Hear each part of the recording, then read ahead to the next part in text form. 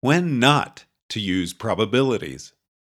It may come as a surprise to some readers that I do not always advocate using probabilities. Or rather, I don't always advocate that human beings trying to solve their problems should try to make up verbal probabilities and then apply the laws of probability theory or decision theory to whatever number they just made up and then use the result as their final belief or decision. The laws of probability are laws, not suggestions. But often the true law is too difficult for us humans to compute.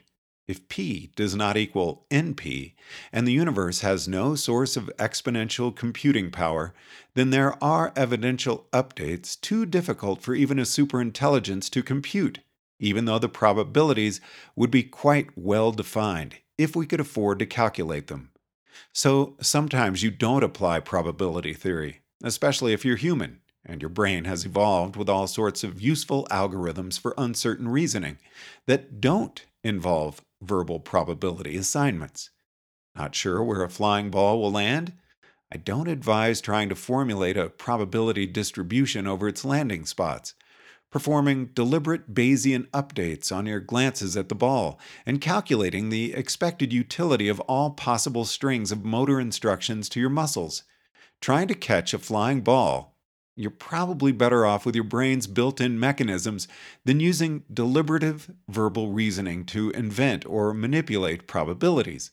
But this doesn't mean you're going beyond probability theory or above probability theory.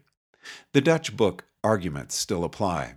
If I offer you a choice of gambles, $10,000 if the ball lands in this square versus $10,000 if I roll a die and it comes up 6, and you answer in a way that does not allow consistent probabilities to be assigned, then you will accept combinations of gambles that are certain losses or reject gambles that are certain gains, which still doesn't mean that you should try to use deliberative verbal reasoning. I would expect that for professional baseball players at least, it's more important to catch the ball than to assign consistent probabilities. Indeed, if you tried to make up probabilities, the verbal probabilities might not even be very good ones compared to some gut level feeling, some wordless representation of uncertainty in the back of your mind.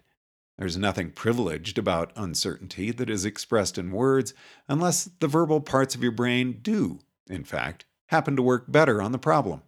And while accurate maps of the same territory will necessarily be consistent among themselves, not all consistent maps are accurate. It is more important to be accurate than to be consistent, and more important to catch the ball than to be consistent.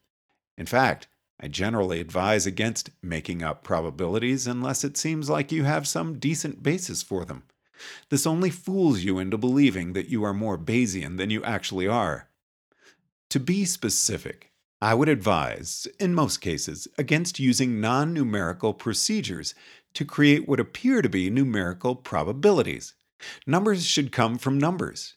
Now, there are benefits from trying to translate your gut feelings of uncertainty into verbal probabilities.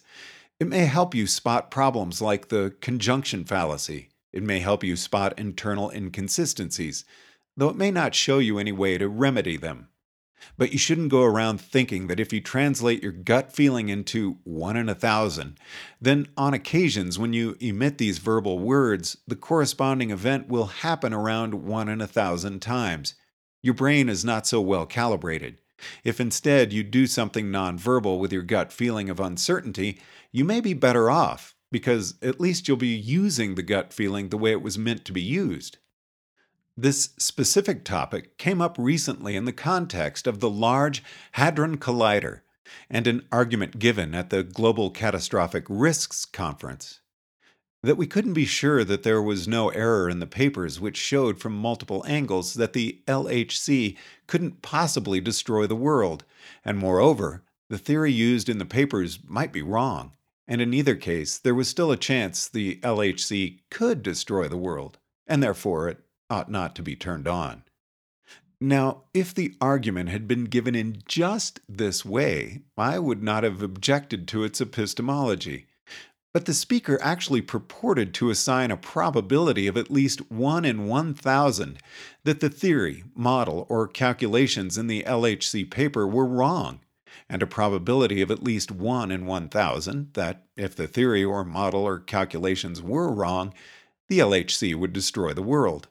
After all, it's surely not so improbable that future generations will reject the theory used in the LHC paper, or reject the model, or maybe just find an error. And if the LHC paper is wrong, then who knows what might happen as a result? So that is an argument. But to assign numbers to it? I object to the air of authority given to these numbers pulled out of thin air. I generally feel that if you can't use probabilistic tools to shape your feelings of uncertainty, you ought not to dignify them by calling them probabilities. The alternative I would propose in this particular case is to debate the general rule of banning physics experiments because you cannot be absolutely certain of the arguments that say they are safe. I hold that if you phrase it this way, then your mind, by considering frequencies of events, is likely to bring in more consequences of the decision and remember more relevant historical cases. If you debate just the one case of the LHC and assign specific probabilities, it 1. Gives very shaky reasoning an undue air of authority, 2. Obscures the general consequences of applying similar rules, and even 3. Creates the illusion that we might come to a different decision if someone else published a new physics paper that decreased the probabilities.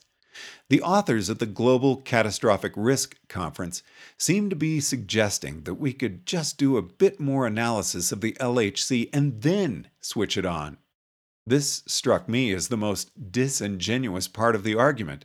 Once you admit the argument, maybe the analysis could be wrong, and who knows what happens then, there is no possible physics paper that can ever get rid of it. No matter what other physics papers had been published previously, the authors would have used the same argument and made up the same numerical probabilities at the Global Catastrophic Risk Conference. I cannot be sure of this statement, of course, but it has a probability of 75%. In general, a rationalist tries to make their minds function at the best achievable power output. Sometimes this involves talking about verbal probabilities, and sometimes it does not. But always the laws of probability theory govern. If all you have is a gut feeling of uncertainty, then you should probably stick with those algorithms that make use of gut feelings of uncertainty, because your built-in algorithms may do better than your clumsy attempts to put things into words. Now, it may be that by reasoning thusly, I may find myself inconsistent. For example, I would be substantially more alarmed about a lottery device with a well-defined chance of 1 in 1 million of destroying the world than I am about the Large Hadron Collider being switched on. On the other hand, if you asked me whether I could make 1 million statements of authority equal to the Large Hadron Collider will not destroy the world, and be wrong on average around once, then I would have to say no.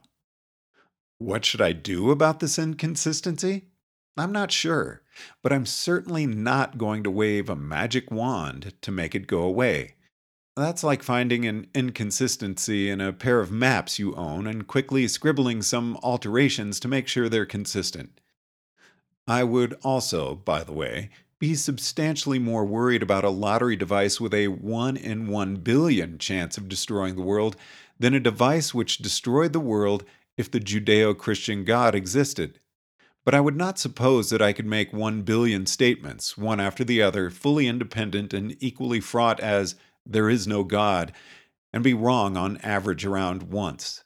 I can't say I'm happy with this state of epistemic affairs, but I'm not going to modify it until I can see myself moving in the direction of greater accuracy and real-world effectiveness, not just moving in the direction of greater self-consistency.